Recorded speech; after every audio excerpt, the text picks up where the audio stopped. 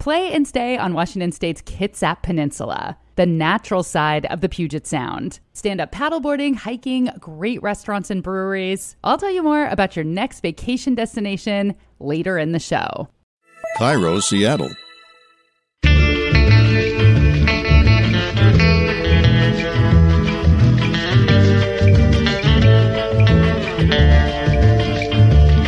I'm Rachel Bell, and this is Your Last Meal, a show about famous people and the stories behind the foods they love most.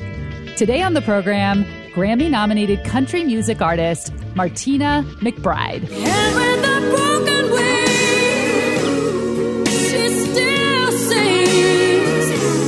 She keeps an eye over the sky. Martina has won 15 major music awards, sold more than 23 million albums. She's performed for 30 years, and now she's being honored with an exhibit at the Country Music Hall of Fame Museum. Martina also had a cooking show on the Food Network and has released 2 cookbooks full of recipes that she developed and tested herself. And she's not the only country star to write a cookbook. Trisha Yearwood, Zac Brown, Dolly Parton, Alan Jackson, Loretta Lynn, and the list goes on. Why do you think so many people who've been entertainers for so long are turning into, I guess, food entertainers? I think a lot of country artists grew up with family dinner in rural America where there's not a lot of restaurants. I mean, we never went to a restaurant when I was growing up. You know, we grew up sitting down to dinner every night with our family. So maybe that's it. We will dig into a couple of Martina's family's special recipes, like the banana sandwich, and we'll determine if Midwestern salads that contain ingredients like Snickers bars and cookies and popcorn are actually salads. Martina is from Kansas, so we're going to take a trip down the yellow brick road to see what happens when food goes from black and white to Technicolor.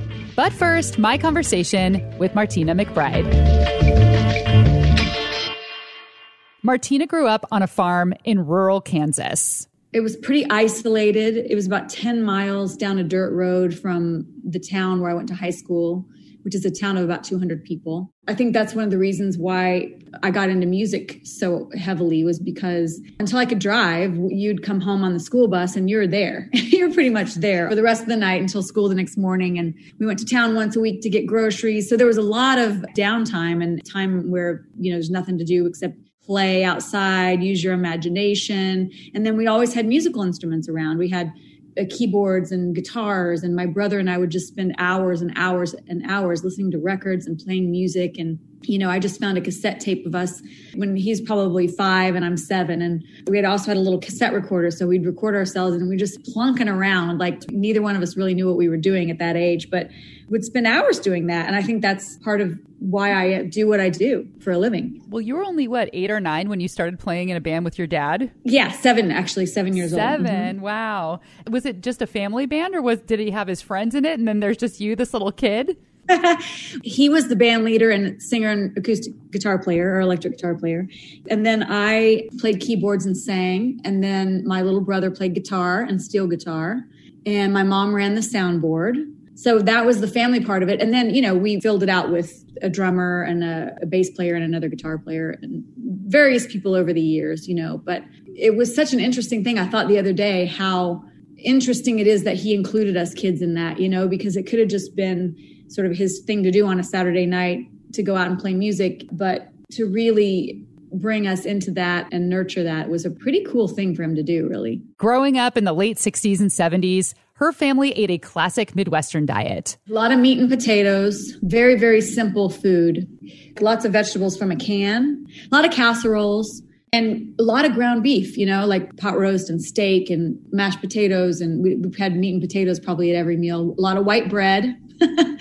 We'd have a bread plate with slices of white bread and butter on every meal. Now she cooks pretty healthfully. But like so many guests on this show, Martina's last meal is nostalgic of her childhood. What would your last meal be? Around our dinner table, we talk about that quite often, and it's so hard to narrow it down, right? Yes. But I think it would be my mom's pot roast. Like that was her signature dish, was pot roast and mashed potatoes and gravy and corn and cooked carrots, rolls with butter and there's this other weird thing that I make for holidays called the fluff salad, which is another family kind of weird thing with marshmallows and pimento cheese and pineapple and what else is in there? Anyway. Wow. So wait, the marshmallow thing, I want to know more. So is it marshmallow fluff or is it little just marshmallow sprinkle? Can you tell me more about this dish? Sure. Okay. Okay. It's more like candy than it's called a salad. I call it a fluff salad, but it's really, I think it's from the 50s too. It's like you take a little jar of the pimento cheese, not like your Southern pimento cheese, but like there's like a Kraft pimento cheese in a little jar, and you put it into a bowl, and then you put a small can of pineapple tidbits that have been drained. You mix that together. Then you add a half a bag of marshmallows, and you mix that up some more. And then you add a carton of Cool Whip. Yes. And you mix it all. The secret to it is you mix it. And when you think it's mixed, you mix it some more, because then it really starts to fluff up. It gets really, really fluffy. And then you put it in the refrigerator at least a couple hours, preferably overnight. And it's like the best thing ever. And we would have that every once in a while. I only make it I make it for Christmas and Thanksgiving. There are certain foods that I like to keep really special, like only on special occasions. Yes. And then everybody takes it for granted, and it kind of brings back good memories.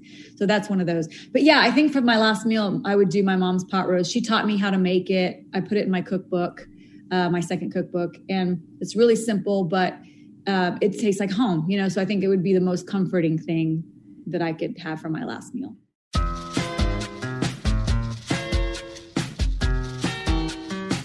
For her last meal, Martina McBride wants her mom's pot roast, mashed potatoes and gravy, corn, cooked carrots, rolls with butter, and fluff salad, Kraft pimento cheese, marshmallows, pineapple, and Cool Whip.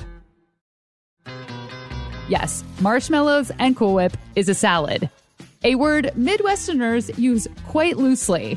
They make cookie salad, Snickers salad, and earlier this year, Food Network host, friend of the show, and North Dakota resident Molly Yeh caused a riot online when she made popcorn salad on her show. It's white cheddar popcorn mixed with snap peas, carrot, and celery, coated in a mayonnaise, sour cream, mustard dressing with a little bit of vinegar and sugar.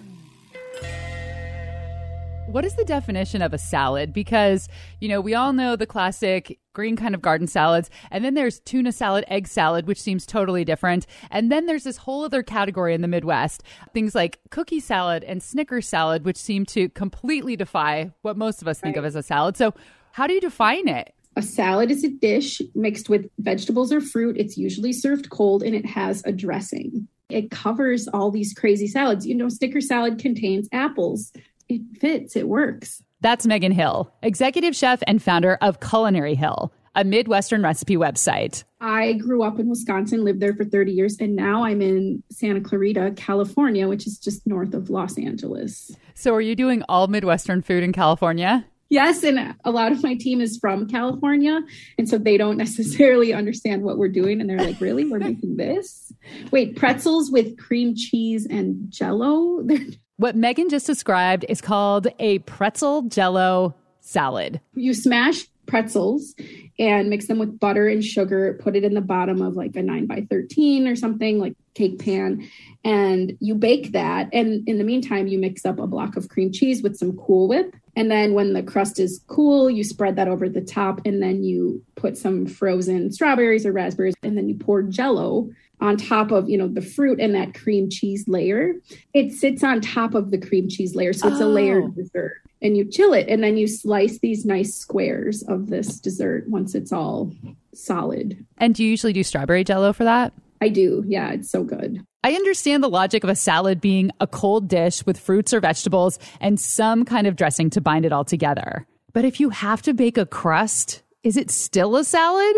I don't think Midwesterners are gatekeepers of salad, and that's why they accept all of these recipes as salads, because they want to do it, and so that's fine, and they're not going to get hung up on, is it, green salad or whatever. All right, then I won't get hung up either. Tell me a little more about these salads. So what is Snickers salad? So basically, Snicker salad is you cut up Snicker bars and you mix it with apples. Sometimes people use bananas. You could use pineapple, and then you mix it with Cool Whip and pudding, like a box of instant vanilla pudding that you whisk together with Cool Whip. So those are basically the salad dressings, Cool Whip and pudding. Exactly. That's the dressing. It fits the definition. What are some other classic Midwestern salads? So I think they fall into two categories. There's the sweet and the savory. So things like cookie salad, Snicker salad, sometimes they have cottage cheese in them. Those are all the sweet ones. And then savory can be things like Waldorf salad or cucumber salad, which is usually made with sour cream. It's very creamy.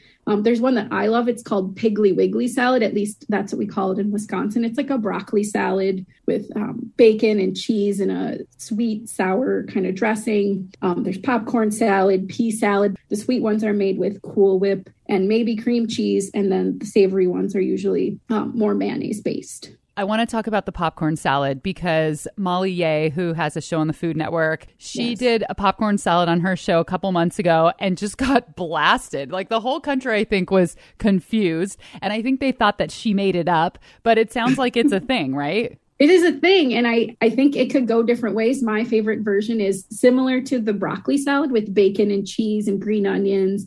And it's with a mayonnaise dressing.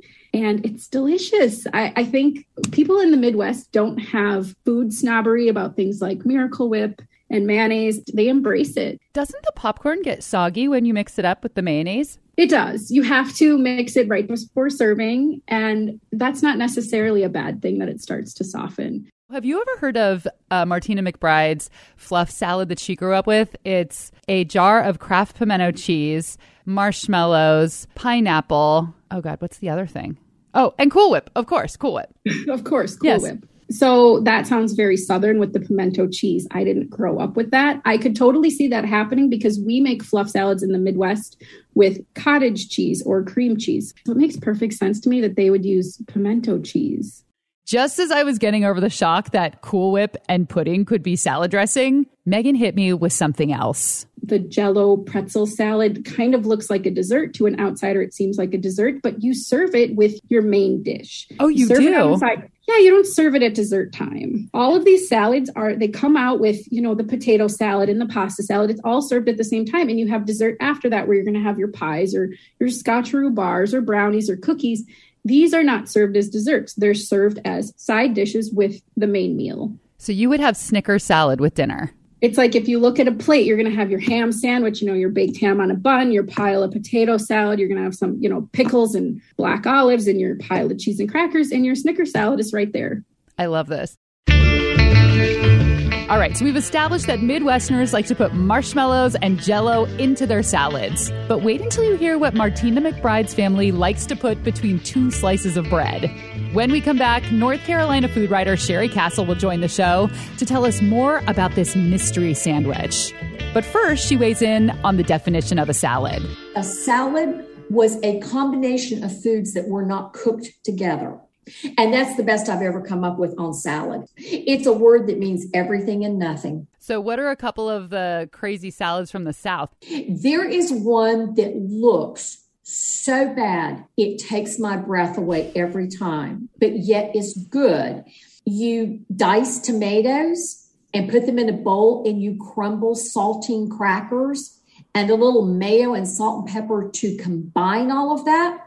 And some people put a little diced boiled egg, some people don't, but it's called cracker salad, but it is absolutely delicious and looks like holy hell. We'll be right back.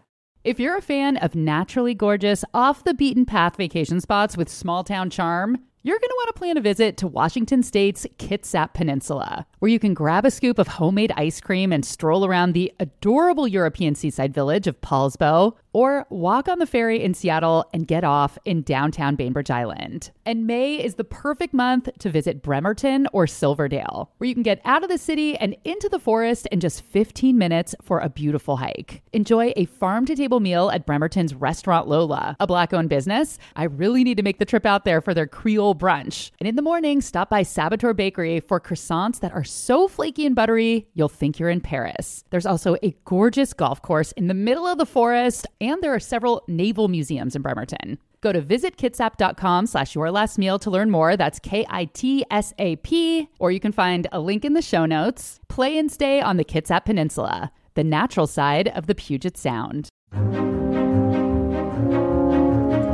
If you like listening to Your Last Meal, you might like watching my new TV show, The Nosh with Rachel Bell. We just wrapped up season 1, so there are 4 tasty episodes ready for you to binge at CascadePBS.org. In episode 1, I convince an East Coast skeptic that Seattle now has fantastic bagels. And in the season finale, we go truffle hunting, just about an hour outside of Seattle. Episodes are a quick bite, just 8.5 minutes long. So grab a snack and cozy up with The Nosh. Available anytime, anywhere at CascadePBS.org. Or find a link in the show notes.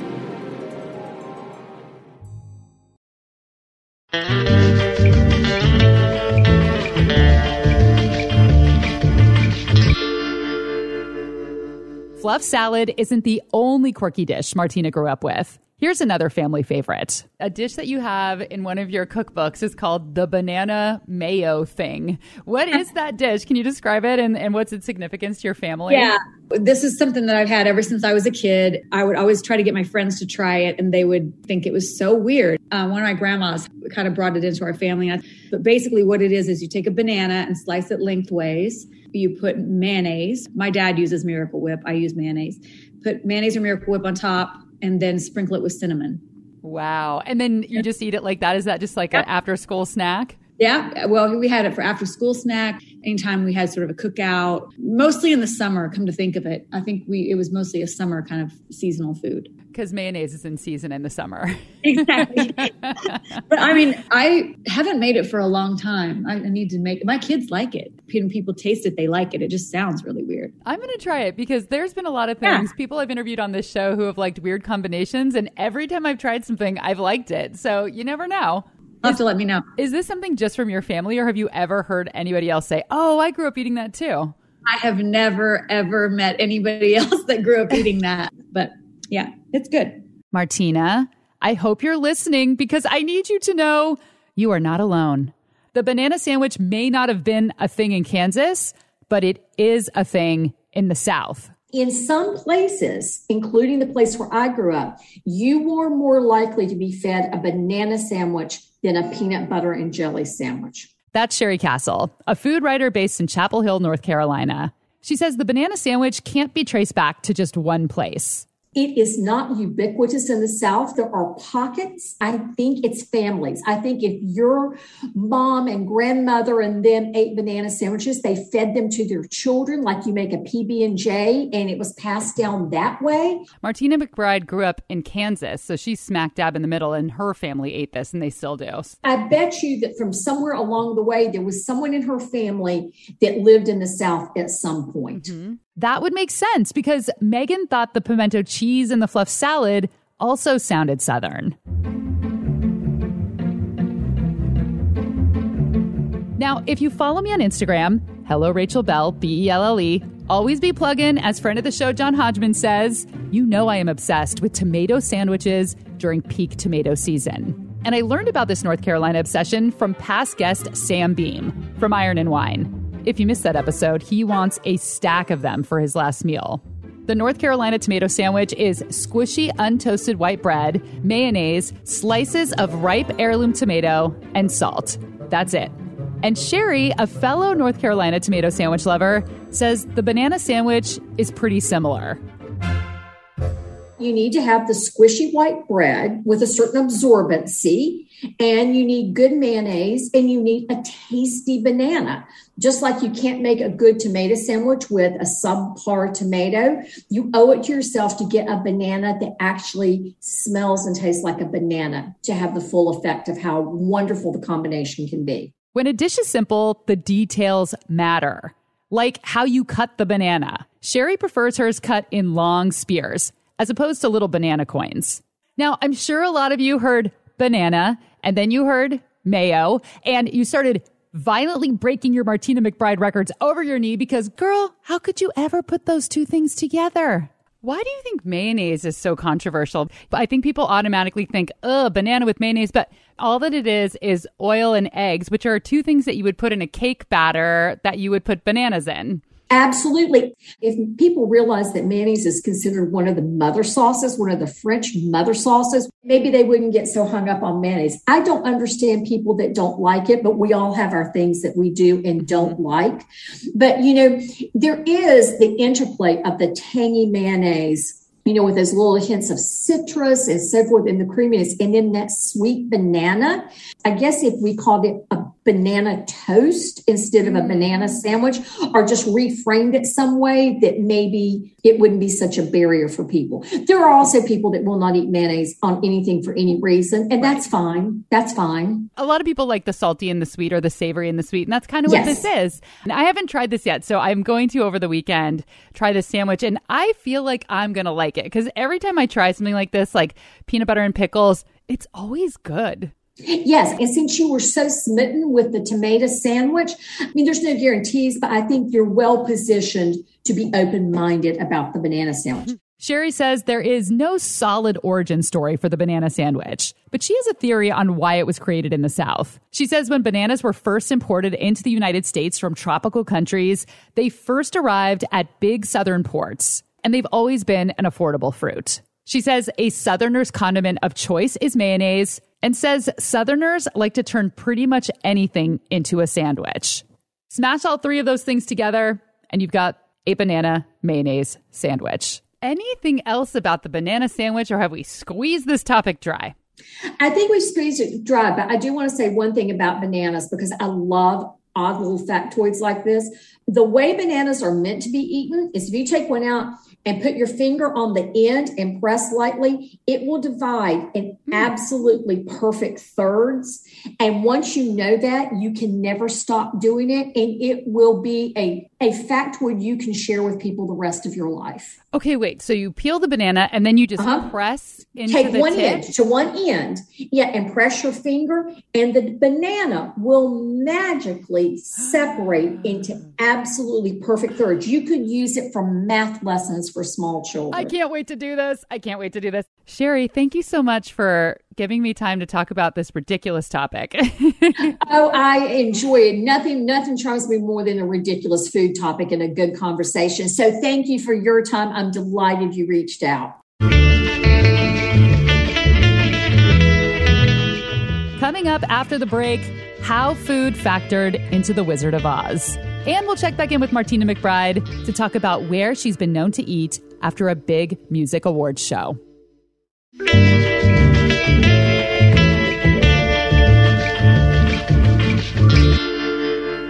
Like we mentioned earlier, Martina grew up on a farm in Kansas. And you know who else grew up on a farm in Kansas? Dorothy. Dorothy from The Wizard of Oz. William Stillman is the author of The Road to Oz, the evolution, creation, and legacy of a motion picture masterpiece. I saw that you have a few books on the topic. What is your connection to The Wizard of Oz, or where does your curiosity come from? I came out of the womb knowing everything there was to know about The Wizard of Oz. It goes back that far. It really does. I think the first time I saw it was 1966 and just became enthralled with it. The color, the characters, Judy Garland's Dorothy, the music, the mysticism. It was just enthralling, and it stayed with me. William's books are packed with countless behind-the-scenes facts about the film, including some about food. Now, I've never read William's book, but I found some facts on the internet, so I decided to run them through our official fact checker. I don't know if this is true or false. The Tin Man's oil was actually chocolate syrup. It was. Yes, because it photographed better, and it was probably less toxic should any of it get near his mouth. Chocolate syrup was used for the blood in the shower scene of Psycho, which you may already know. Oh, I didn't know that. And it's in black and white, so it's easy to pull off. So it reads better in black and white also, yeah. Is this one true? The horses in the Emerald City were colored with Jell-O, which they kept trying to lick off. They were not colored with Jell-O, and that is one of those very long-standing mythologies about the making of The Wizard of Oz that has been so difficult to try to correct. The rumor about the Jell-O was actually started by a Hollywood columnist. So here's a scoop that you won't read anywhere else, Rachel. No one had ever before attempted to color the skin or the hide of an animal in that era for the purposes of appearing in a Technicolor film. And so in their ignorance, and it was a benign ignorance, what they ended up doing for an early experiment was they actually painted a horse with house paint. Oh, no. And what they ended up doing was sealing off the animal's pores, and it suffocated and dropped dead. The horse did? And so, yes. And so at that point, the ASPCA got involved, and they were scrambling to figure out how to tint the hide of two horses, because they would interchange two horses for the scene because the horse changes color several times. And what they ended up determining was something along the lines of what would resemble watercolors, but it was actually food coloring. So the notion that it was Jell-O doesn't wash because there are certain colors the horse changes into that were not available as Jell-O flavors in 1938. So it was food coloring. But the same kind of food coloring would have been used in Jell-O. So I guess this is before the time when they would put that label, no animals were hurt in the making of this film. They could not use that label in The Wizard of Oz. Well, the ASPCA was involved with the film community and would monitor films in which animals were being used, but certainly not to the extent that it's done today. There are also some light and fluffy food facts. Like the lollipop Guild handed to Judy Garland was actually made out of wood. But there was also something very tragic happening behind the scenes. I was told that Judy Garland was given diet pills. Why were they prescribing her this medication? The operative word there is prescribed. These were not street drugs. I want to be clear about that. We're talking about what we now know are amphetamines that have damaging and long-lasting side effects, were seen as the wonder drugs of the era and were new to the market. Dexedrine in particular was new to the market in 1937. The film was made 1938 to 39. And so it was seen as sort of like a vitamin pill. It was considered harmless at the time. There was no real knowledge about the long-term side effects, which included paranoia and the inability to shut down to sleep because they would amp you up. The word amp comes from amphetamines. And so this was intended to give you energy, to suppress your diet, to make you appear sparkling and vivacious on camera. So was it more than them wanting her to lose weight? They wanted her to have this particular energy? It was probably more to lose the weight. Believe it or not, she was considered in her era chubby and overweight. Now, we're talking about the 1930s, and in Hollywood films, there was the emphasis on physical perfection, and all of the women had wasp waists and pencil-thin silhouettes, and Judy Garland did not. She was charged with portraying this beloved heroine of children's literature. And in the Oz books, Dorothy was actually a princess, and she was blonde and slender and elegant. And so there was really this concern that Judy was not a physical match for the Dorothy as she appeared in the Oz books. And so they got her reducing. So they not only prescribed her the amphetamines and then later prescribed her pills to sleep at night because she was having trouble shutting down to sleep. They all actually assigned to her a personal trainer. Oh, wow. I wouldn't even imagine they would have that in the 30s. So the personal trainer, what they called an athletic conditioner, was her stand-in and her on-camera double in the film as well. And here's something that's really odd. A friendship developed between Judy Garland and this woman who was about twice her age. But what we've learned through our research for The Road to Oz and some of the other books that we've done is that this woman was a studio spy. And so Judy and this woman would do things after hours. They would have their personal training sessions. They would play badminton or they would swim, but then they would also go shopping together or they would go to an amusement park. And it was kind of an odd arrangement given the difference in their ages. But what was happening was that this woman who was her double would then go back to the studio and report if she saw Judy, straying from the diet. Oh, no. That's awful. Did Judy Garland ever find out that she was a spy? I don't know that she found out about that person, but she did find out about another person that had been assigned to her in the years after The Wizard of Oz. And that was really heartbreaking for her because this person she considered a friend. But this was all commonplace. None of this is specific to Judy Garland. It just seems much more tragic because she died, at a young age. But this was done in all studios. And unfortunately, the pills that they gave her did lead to a lifelong addiction, right? It led to a dependency, yeah, understandably.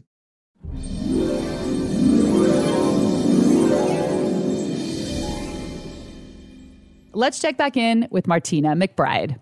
I read something that I thought was kind of fun. In LA after award shows, you always read that nominees end up going to In-N-Out for burgers afterwards. But I read that you have a spot that you like to go to after the CMAs. Oh, you do? Oh, wow. Should I tell you what it is? Yeah. Who knows when this is from? It said that you like to go to the Waffle House. Oh, we've done that before. Yes, we have. My husband loves the Waffle House. I like the Waffle House. I'm a fan. The funnest thing about an award show is like you're all dressed up. You haven't eaten because usually you have to get there at like 4 p.m. or 5 o'clock, and nobody eats before the red carpet. Or then you sit there for the whole show and you're starving to death. We've taken a limo to the CMAs and we've driven to the Waffle House in our limo in our gown and tux and got Waffle House. It's kind of fun. Yeah. Yeah. I love that juxtaposition. I've done that before. Actually, my ex-boyfriend and I got really dressed up and went to Popeyes to try the fried chicken sandwich. Like you can make the Waffle House into a special occasion. Yeah. Do you like the whole covered and smothered, that whole thing? Yeah, of course. You've said that cooking and making music aren't that different. Can you explain what that means to you? Yeah, well, I think it's about sharing. It's about sharing something that you love. Cooking is my love language in a way. It's my way of nurturing and taking care of people. I enjoy the act of doing it, but I also enjoy, the fact that people enjoy my food. And I feel the same way about music. A song can really transport you to a different time. It can lift your mood. It can make you feel like you're not alone. It makes you feel comforted. You know what I mean? So, and you like to share that with people. So in a way, it's almost like sharing two parts of my soul, with everyone. And that was Martina McBride's last meal. If you find yourself in Nashville, make sure and visit her new exhibit at the Country Music Hall of Fame Museum. I got to visit this museum a few years ago, and I loved it. It's a big, beautiful museum, lots of costumes on display, old country stars, new country stars. And Martina's exhibit features things from her childhood all the way through her decades-long career. Well, my wedding dress is in there. Oh, wow. Wow, that's amazing. What does it look like? It's like ivory satin.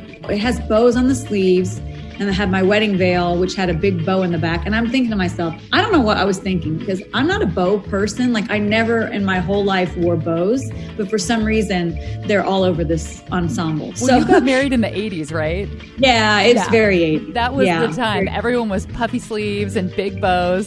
Yep. But it's a really pretty dress. I still really love it. It's very classic. Her exhibit will be on display until August 2022. Martina is also getting ready to release her Christmas album on vinyl. And this summer, she released a double album on vinyl, Greatest Hits, the RCA Years. Both are available exclusively through Walmart. Thanks to food writer Sherry Castle. Sherry has a new PBS show debuting in about a week. It's called The Key Ingredient. I'm so glad I got a real Southerner. I can hear your accent that you probably don't know you have, and it's wonderful. Oh, I know I have it. I actually get a lot of work because of this. I narrate things for Apple. I do TV. I do radio. I do all sorts of things. I like my accent. Thanks to William Stillman. His latest book is called The Road to Oz. I'm actually a bit concerned that a lot of very young children don't know The Wizard of Oz because they haven't been exposed to it.